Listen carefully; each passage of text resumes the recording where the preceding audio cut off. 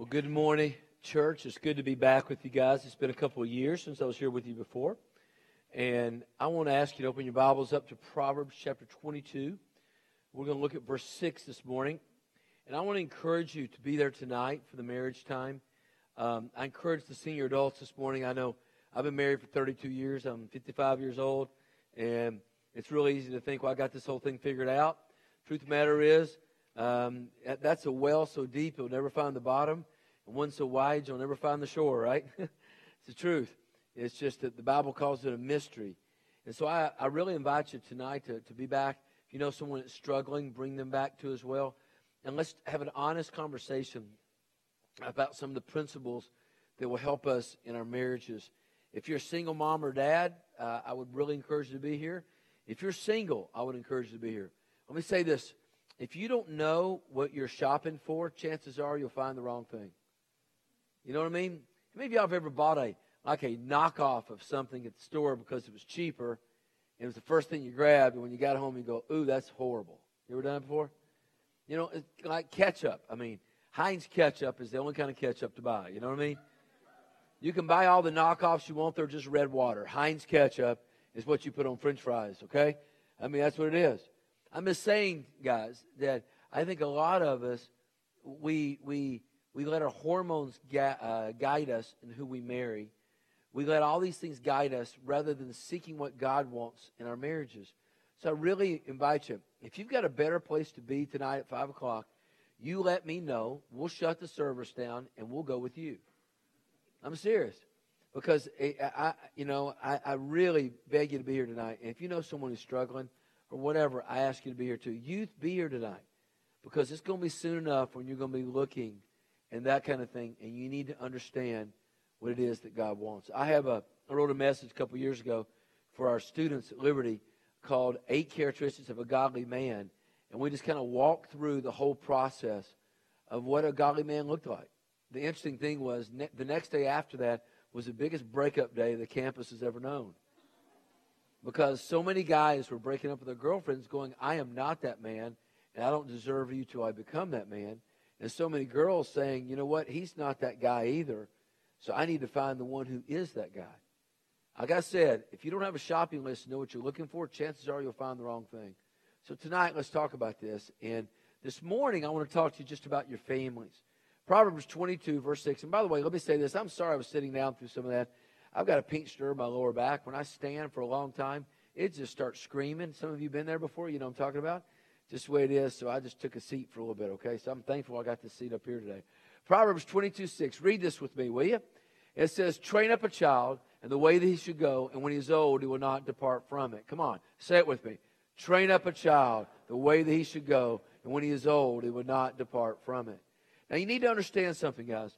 There was a study done several years ago by the American Family Society Association, and they were asking just simple questions. And what they found out was only 12% of American families ever pray together. This is several years ago, by the way. But according to their calculations, only about 1/3 of all families ever spend any time together having a meal together around the table. And he found out, the shocking things was they found out that the average father spends only 8 to 10 minutes a day uninterrupted time with his family every day. That includes meal times and TV time, okay? And that the average couple spends less than 4 minutes a day of uninterrupted time together. You want to know why our divorce rate is so high? You want to know why our families struggle the way they do? It's because of that. Let me say this to you. Youth, I want to ask you to look at me, and if you're on your cell phone, put them up. Just listen to this, please. Unless you're on your phone, look at the Bible. Just look at me, please. I want you to understand this, guys. If you're going to change a nation, you have to change the church. If you're going to change the church, you have to change the family. Guys, we get all upset about what's going to happen in this election. Let me just say this to you. There's not one candidate running. Come on, Billy Graham, a young man running for president of the United States and get elected and not have one bit of influence unless the church is willing to change. You want to influence a nation, you change the church. You want to change the church, you change the families. Let's stop. I'm not telling us not to vote and vote for the right candidates, all that kind of stuff. But I'm not here to talk about that. I'm here to talk about the family. Satan knows how to destroy. And what he does is he destroys the foundation. And what he's done with our nation is he's destroyed the foundation of our nation by destroying the home. That's what he's done. If you want to change the nation, you change the church. You want to change the church, you change the families. So what I want to do today is I want to talk about 4 basic principles of how we deal with the family. Number 1, the Bible says to train up. Train up. There's 3 basic meanings to that phrase. 3 meanings to it. Number 1, it means to put something sweet in the mouth of babes. Now, what does that mean? That means as we're raising our children, our grandchildren, that we're supposed to raise them to want to love God, not repel them from God. We're not just supposed to give them religion or just bring them to a building. We're supposed to help them fall in love with Christ. And trust me, if you don't love Christ, they're not going to love Christ. And let me say this to you. What you talk about is what's important to you. What you spend your money on is what's important to you. What you spend your time doing is what's important to you. Your kids are smart enough, and grandkids are smart enough to know that if all you give God is 1 hour a week, then God must not be very important to you. Come on, guys, we've got to put something sweet in the mouth of babes. Years ago, a friend of mine told me he was at a camp in Oklahoma, and he was telling me that a young girl, a 16-year-old girl, walked up to him and she said, Pastor, tonight you said something that I disagree with. He said, what's that? She said, you said that Jesus Christ is the only way to heaven. And he said, well, that's true. It's what the Bible teaches. She said, that cannot be true. She said, why? She said, well, my mom and my dad are the 2 greatest Christians I know. My dad is a deacon in the church. My mom is a Sunday school teacher. She said, every Sunday and every Wednesday when we drive out to go to church, we drive by all these families, and my mom and dad will go, I wish Bob and Sue, I wish so-and-so, I wish so-and-so, I wish so-and-so. Did you hear about this? I wish they would get their life right. I wish they would come to church. I wish they'd do this. She said, in 16 years, I've never once seen my mom and dad step out the front door and ever speak to any of them about Jesus Christ. She said, so I have to conclude that if Jesus Christ is the only way to heaven, that either my mom and dad are the cruelest people in the world by letting our neighbors go to hell, or what you're saying cannot be true. Look at me, parents. You need to understand this. Studies show, consistent studies show. You can look it up for Josh McDowell. You can look over the last 20 years. Consistent studies show that anywhere from 75 to 94% of young people who grow up, and by the way, it doesn't matter their background. One of the studies that Josh McDowell did compared Christian school and Christian education and all that kind of stuff with secular education and all that, and the change was nebulous.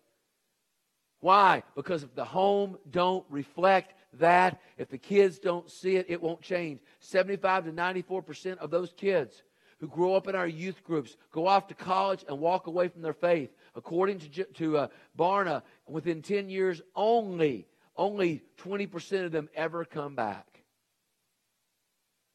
So what's that saying? It's saying this. The reason why our nation is being destroyed is because the family has been destroyed. Because these kids, generation after generation after generation, we are losing them.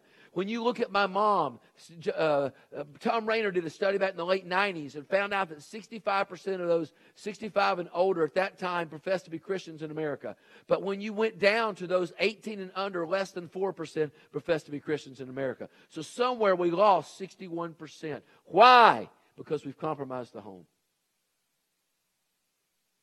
Guys, we got to build into our homes a belief system that our kids want to hold on to. Several years ago, my youngest daughter, Kara, I was holding on to her one night. She was a preemie. And so the enamel in her teeth didn't develop like it should. I had her upside down. These 2 teeth right here were kind of rotting in the back. They put caps on her teeth, but they told us she cannot have any sugar till her permanent teeth come in because it will rot her teeth. We can't do that. So we went home to visit Grandma and Grandpa. And of course, you know what happened. They thought that was the cruelest thing in the world. So my sister buys her, of all things, a sugar daddy and sneaks it to her. My daughter is outside dressed in her nice little dress that my mom put her into, and she's going to town on that thing. And she's grabbing it, doing everything she can. And she's got it all over her face, all over her hands, all over her arms, and all over her dress. And I'll never forget this. My mom walked out there, and she tried to take that sugar daddy away from Kara, who had never tasted that before. And you know what Kara did? She went, no! I've got a picture of her, by the way. Here's what you want, parents, grandparents. You want your kids and grandkids that when they go off to college and that professor starts to tell them that Jesus Christ was just a great myth, and their friends tell them that they don't really need to believe this and all this, and the world tries to steal their faith, you want them holding on to that so tight that they say, no, you can't have it because I know it's real. I've seen it in the lives of my mom and my dad and in my own life. Listen, my mom several years ago, we went on a trip together, and we were talking about this. When I was doing a conference, and I told Mom, I said, Mom, I've never told you this, but I hated the church we grew up in. It was very legalistic. And my mom looked at me, and she says, then why do you do what you do today? I said, because, Mom, when I was a little kid, I can remember being 2 or 3 years old, and I can remember you putting me in one arm and holding me like this and putting a blanket over my head, and then you would carry a casserole and you would cook for neighbors who couldn't cook for themselves. And I remember my dad grew a 2-acre garden just so he could invite the community to come in so he could talk to them and speak to them. And he would go out wherever he could. I stood at my father's funeral for 9 hours. And people walked in and says, hey, you're David, aren't you? And I said, how do you know me? You know what I found out? I found out that for years, my father, who did real well in business, he drove cars till there were 250,000 miles. I always wondered why in the world I had to date in all these dumpy cars. And I'll tell you why. Because here's what those people told us. I said, how do you know me? Well, your dad told us about you. What do you mean? How'd you know my dad? Well, when my husband had cancer, your father bought the medication. When our kids needed clothes, your dad bought the clothes. When they needed this, we got this. And people, literally, for 9 hours, over 500 people came in that place, and every one of them had a story of how my dad manifested Jesus to them in their lives. I looked at my mom that day as we were driving back from that conference. I said, Mom, let me tell you something. When it came to people questioning my faith when I was a sophomore in college and people tried to pull my faith away from me, I come to realize something, that if I left Jesus Christ, I would have to deny you and Dad because you and Dad and Jesus Christ are so closely together.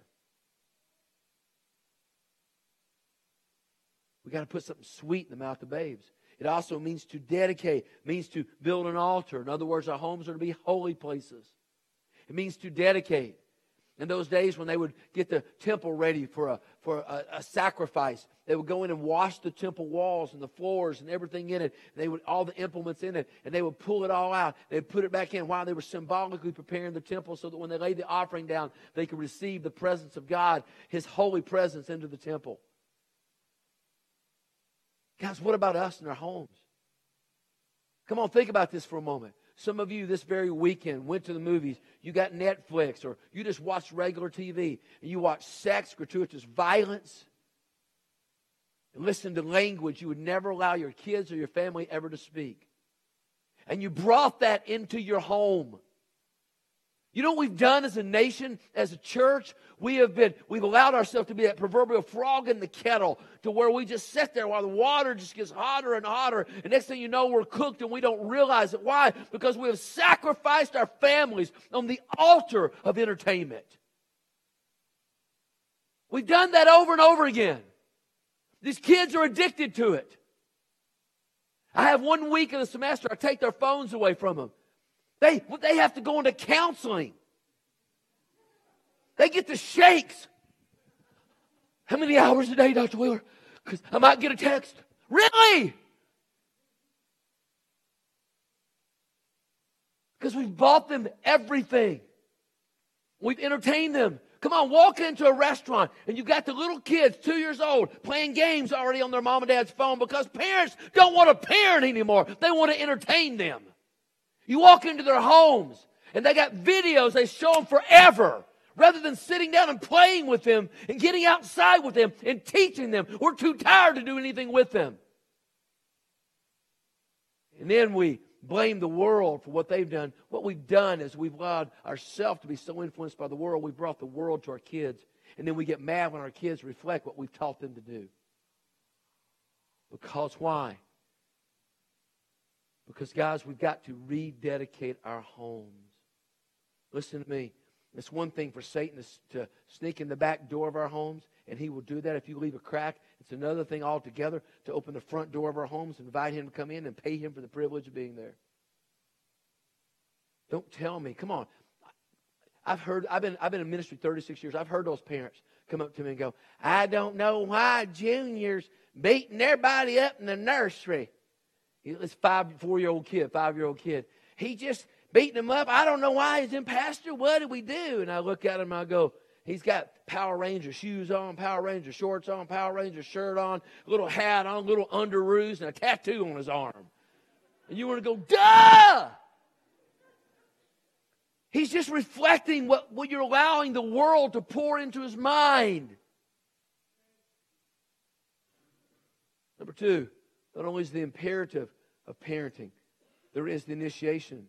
It says when a child, now that word there for child means a preteen or a teenager, because that's the most influential time in your life when you begin to reflect your values of what you're going to really be and who you're going to be when you grow up. But here's what he says. Understand this. According to most studies, mom and dads are spending more time away from their children right now doing other stuff, paying other people to raise their kids than any time in history. Then we get mad when they pour values into our kids. And you know what we've done? In return, we have tried to buy our kids off. So we buy them the newest iPhone. Come on, I've seen 8-year-old, 7-year-old kids already have their own iPhones. Really?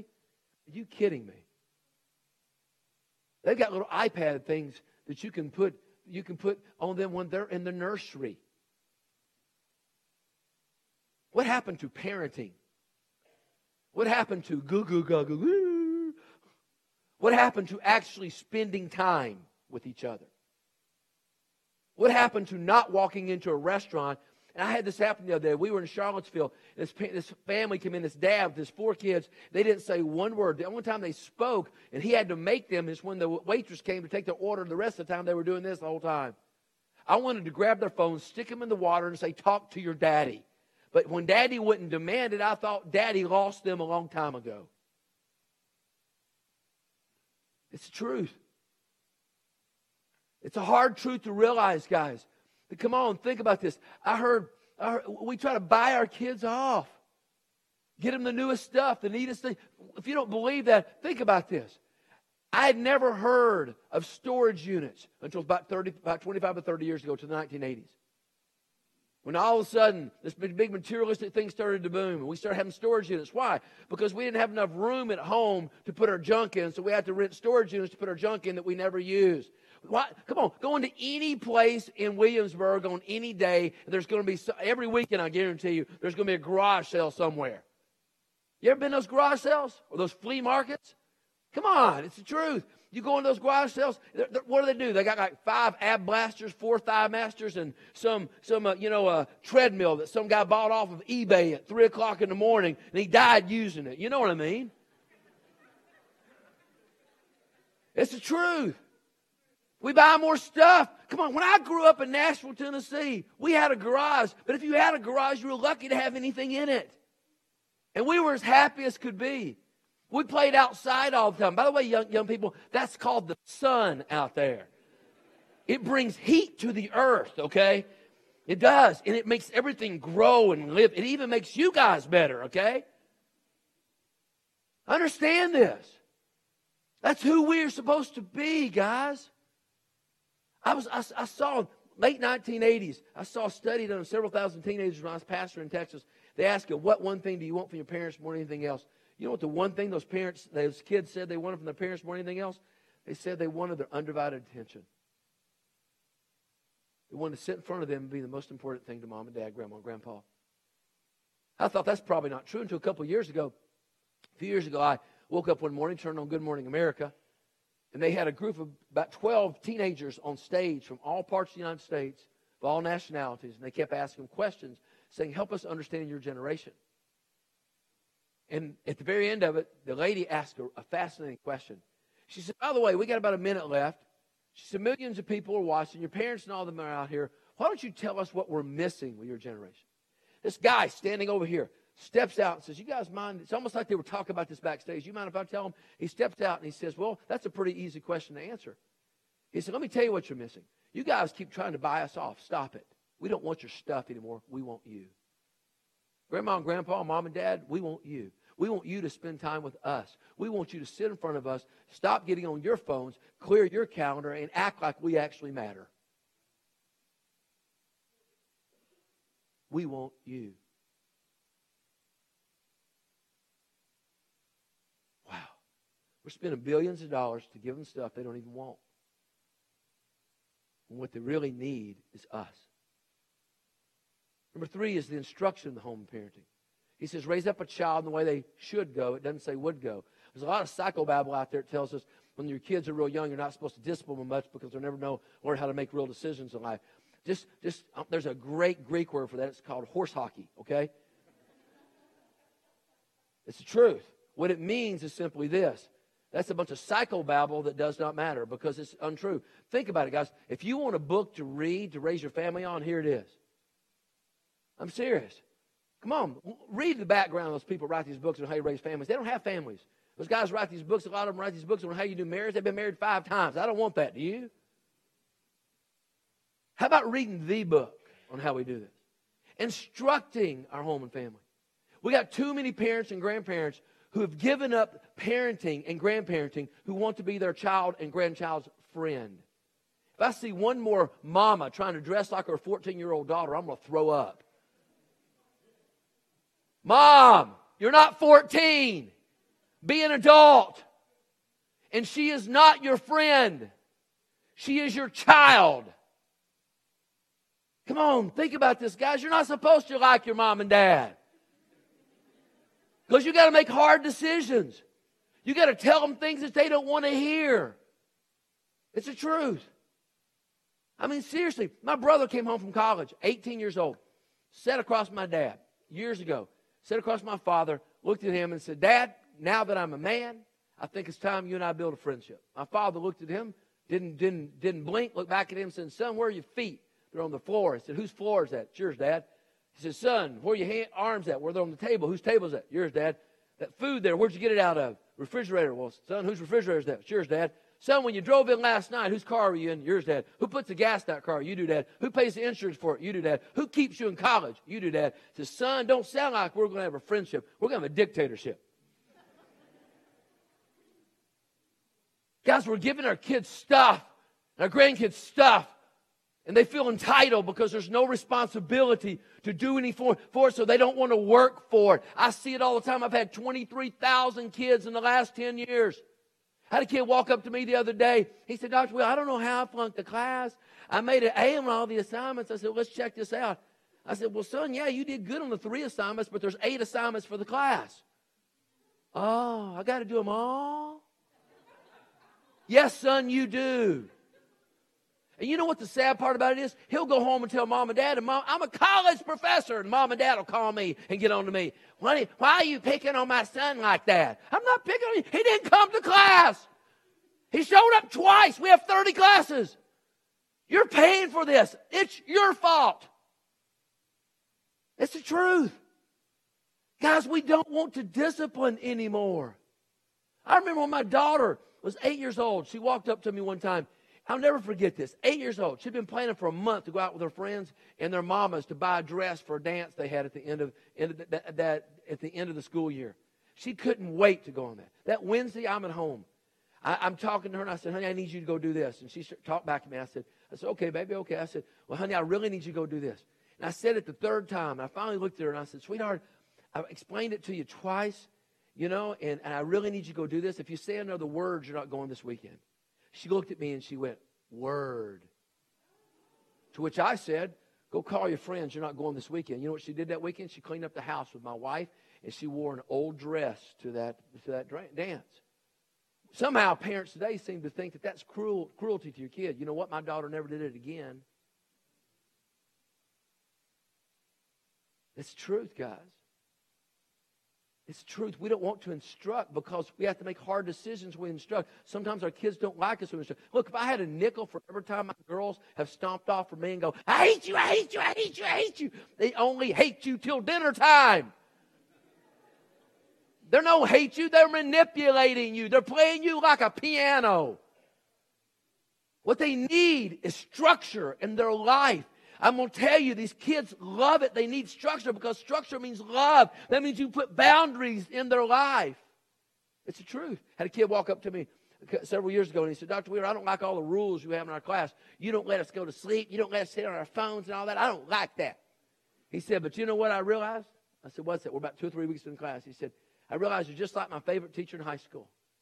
You know, he didn't care whether we liked him or not either. He just cared that we respected him. You know, he said, you know what I figured out, Dr. Wheeler? I said, what's that? The more I respected him, the more I liked him. And the more I respect you, the more I like you. Parents, we're trying to earn something from our kids we will never earn unless we make the hard decisions. It's the truth. Come on, guys, go to a restaurant now. Kids running around everywhere. My kids never did that. Why? Because you know what we would do? We would get up out of the restaurant and go home. They'd have a bowl of cereal and go to bed. I remember pulling our daughter out of Zach's one time, a place in Dallas. We said, honey, I tell you what, you scream all you want to and you'll stay home. We'll get a babysitter. You'll never go shopping with us again. You're going to act right when you go with us. We expect that. We love you enough to tell you that. Come on, guys, it's the truth. Absolutely the truth. Think about this. You go to Walmart. I'm ADD. When I go to Walmart, I go to the toy aisle so I can press all the buttons. And, you know, you go down, there's always a 5-year-old kid walking and screaming in the floor, going, eh! And there's always parents and grandparents trying to say, come on, sweetheart, if you'll just get up and get in the buggy, we'll get you this toy this time, and next time we'll get you this toy. Please get up in the buggy. And they're negotiating with a terrorist. You don't negotiate with a 5-year-old. You know what my daddy would have said? He'd say, son, you get your hiney back up here in this buggy. It'd be easier for your mother and I to start over than put up with this nonsense. Now get up here. That would have been it. That would have been it. And you know what? At my dad's funeral, every one of his children and grandchildren sung his praises. He raised half of our community because he was the dad everybody wanted to. Why? Because their parents wouldn't give them structure. My dad and mom did. Don't tell me these kids don't want it. I've had 23,000 of them. I've had many of them come up to me and go, thank you, Dr. Wheeler, for loving us enough to tell us the truth. We need to grow up. I walked out of church one Sunday morning, but halfway down, this lady named Marcy. And she was sitting there crying. And I walked up to her and I said, Marcy, what's wrong? She said, oh, Brother David, it's so terrible. I said, what's wrong, Marcy? She said, my girls wouldn't get out of bed and come to church this morning. She was in her second marriage, and her husband wasn't saved yet. Later on, I baptized him. This time he wasn't. And she said, they won't come to church this morning. I said, how old are your girls? She said, 8 and 10. I said, Marcy, who's the parent, who's the child here? She said, what do you mean? I said, here's what I want you to do. I want you to go home right now. I want you to open up their door, pull back their cover, and tell them they got 5 minutes to get ready. I said, if they're not ready in 5 minutes, you carry them out in the car, you bring them here to church, send them on the back row in their pajamas, and next week they'll get up and get ready. Well, that's cruelty. No, it's not. You know what my daddy would have done to me? Every Sunday morning, he walked by our room. He'd go, David, get up. You got about 30 minutes to get ready. I could just imagine one of those mornings go, you know, Dad, I'm really tired. I was up late watching Gunsmoke last night. I tell you tell my Sunday school teacher that, you know, I'll see y'all tonight. Your mom have fun. My dad go, boy, you got 28 minutes left. If I wasn't ready in those 28 minutes, what my daddy would have done, he would have come pull me out of that bed, marched me downstairs, put me in the car, drove me to church, sat me on the front row of my Batman pajamas, and maybe take up the offering, okay? That's not cruelty, that's parenting. That's parenting. That's making hard decisions. Come on, I was that ADD kid who was in the principal's office in trouble all the time. And trust me, in my day, we got plenty of phone calls from the teachers. And when we got a phone call from the teacher, we didn't just get it at school, we got it at home.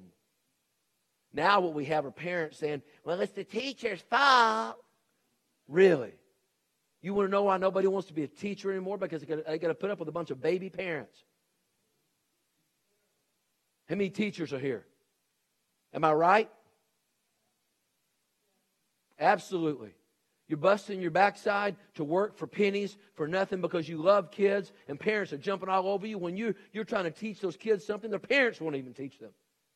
I see it all the time. It's time that we wake up, and the church needs to lead the way in this. We need to instruct our kids. We need to stand up and be that for them, guys. And by the way, grandparents, let me speak to you for a moment. Here's what we had to do with our home. My youngest daughter has mild cerebral palsy. Every time we took her home to Grandma and Grandpa, they felt sorry for her. Kara was playing them like a piano. I'm telling you, man, she was. Because here's what they would do. We would, every time they spent 3 days with Grandma and Grandpa, it'd take 3 months to get it out of them. Grandma and Grandpa didn't make us do it that way. Grandma and Grandpa didn't make Grandma and Grandpa, Grandma and Grandpa, Grandma and Grandpa. You know, and here's what would happen. Here's what would happen. I'm not kidding you. We'd be driving home. I've seen this. Kara's in the back seat going 20, 40, 60, 80. Where'd you get that money? Grandpa gave it to me. How'd you get it? Well, the first night he gave me $10. And I gave it back to him the next day and said, Grandpa, if I give you 2 hugs, will you make it 20? And he made it 20. And every day he doubled it. And look what I got. I'm going, where did that man come from? When I was growing up, I had to beg him for a penny to get gum. And he'd tell me to get out in the car. And now all of a sudden he's like a change machine, you know. You know what we told grandparents? We had a meeting with them. We said, either you raise our children and discipline them the way you discipline us, or you're going to have supervised visitation. That's it. I'm not trying to be mean to grandparents. I'm simply saying to you that we all want to raise up godly kids. Amen? That means we've all got to be on the same page. Finally, number 4, impressions. It says, raise up a child in the way they should go. When they're old, they will not depart from it. That is not a promise, but it is a strong encouragement that if you'll do the right thing, your kids will follow the right path. And the impressions that are left are what's going to lead them down the right path. Guys, it wasn't the things that my mom and dad bought me that made the difference with me, that had nothing to do with it. I mean, come on. All the things my mom and dad bought me, the Tiger seat bike I got when I was 5 years old, I don't know where that is. The motorcycle my dad helped me get in the 11th grade, the dirt bike, I don't know where that is. The lime green 3-piece suede leisure suit my mama got me in the 9th grade, I don't know where that is, and praise God. I wore these stacked shoes about like that and everything. Man, I got pictures. You know what it is. Some of you guys did it. You know those silk shirts we used to wear with the flowers on them and unbutton them down to here like we really had something? You know what I'm talking about. I got rid of every picture I know of that, okay? Because let me tell you something. Nothing my mom and dad ever bought me made the difference. I'll tell you what did make the difference. When I was 7 years old, my mama got sick, and my dad worked 3 jobs and took care of my mom. My dad never missed church. He never dropped us off the door. He was there with us. He loved us. My mom almost died, and my dad treated my mom like a fine piece of china, not realizing that one day I would 7 years into my marriage, my wife would almost die, and we'd spend the last 26 years with her with an autoimmune disease and on chemo by mouth almost every day. My dad was teaching me how to love my wife like Christ loved the church. It wasn't the things my dad and mom bought for me. It was the impressions they left with me that made the biggest difference. And let me give you one of those. It's called the blessing. Fathers, let me speak this to you especially. Some of us dads give more affection to our tree stands and our trucks than we do our kids and our families. We don't tell our people we love them because we say, well, they just know it because of what I do for them, really. Ladies, if you would be honest here, you could tell your husband or tell your Dad, let me tell you the truth here. I want to hear that you love me. Well, I wasn't raised that way. I can't help it. You were raised the wrong way. Jesus would never withhold from his children what they rightfully need. My father was an old country boy from East Tennessee, big old guy, tough as nails. The last conversation I had with my father, the morning he died that night, the last words he said to me, I said, Dad, I'll see you in a few weeks. I love you. And my father said, I love you too, son. And 4 days later, I preached his funeral. My father, nothing he's ever given me was greater than his love. And I mean, he didn't just show it. He told it to us. He did. It's called the blessing. And by the way, if you've not figured it out, guys, if you don't give that to your daughter will start looking for it in another man, and she'll start looking early. I promise you. Even the secular psychologists will tell you that. You better look at her and tell her, honey, I love you. I'm proud of you. No man could have a greater daughter than you. Because you're modeling for her what you want her to find. A man who's not scared to be a man. Because a man who thinks saying I love you makes you less of a man proves that he's not a man. It's just the truth. We need to show them the blessing. My daughter walked up to me when she was in ninth grade, beautiful. She's getting married here in about a month, but she walked up to me one time. I said, sweetheart, why don't you have a boyfriend like all your other friends? She looked at me one time and she said, Daddy, I don't need a boyfriend. I got you. I said, right answer. Listen to me. And I'm going to say this to you guys down here too as well. We have a rule in our house. My daughter's 22 years old, sitting across from us one night crying because she had broken up about her 10th boyfriend in a row. And she said, Daddy, will you help me? And I said, sweetheart, I will. You remember this, Joshua? And I said, yes, honey, I will help you.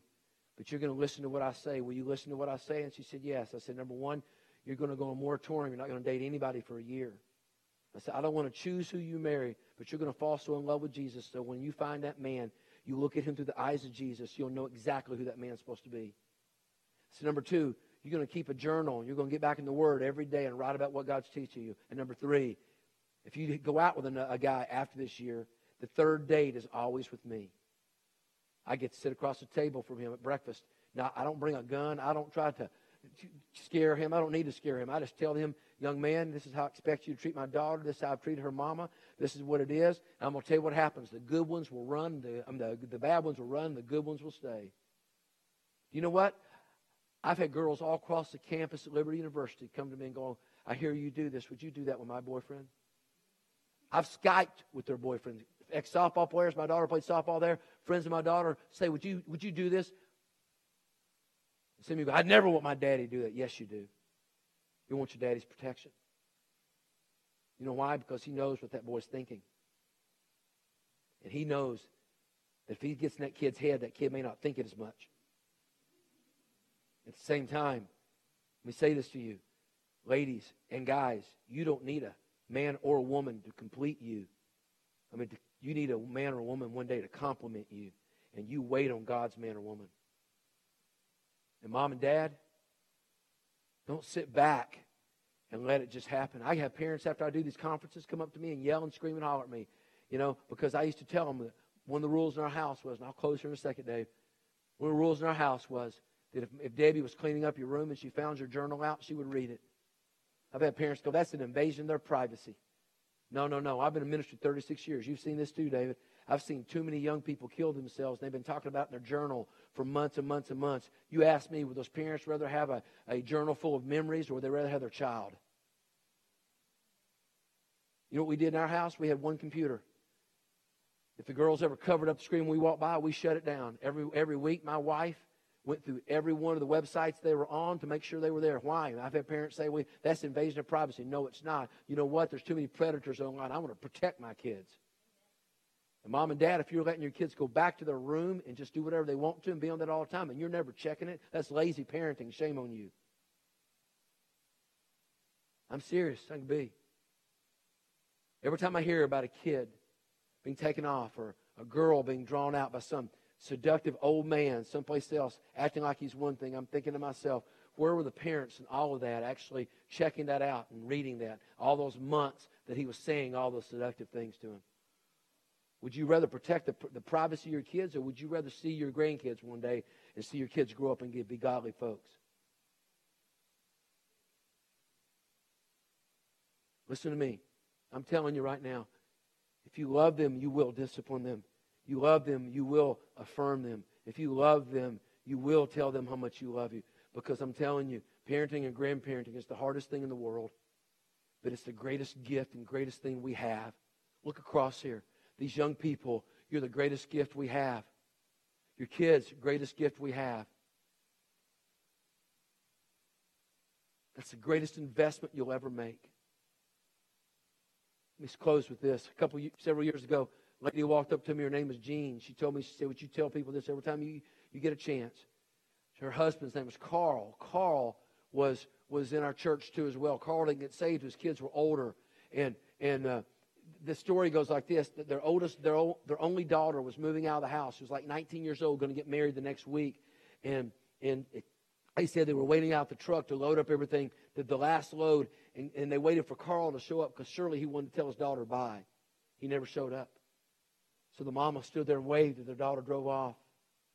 So they went back she went back in the house. And she walked through this big old huge house they had and all this. There was one light on it. It was the back in a walk-in closet in their daughter's room.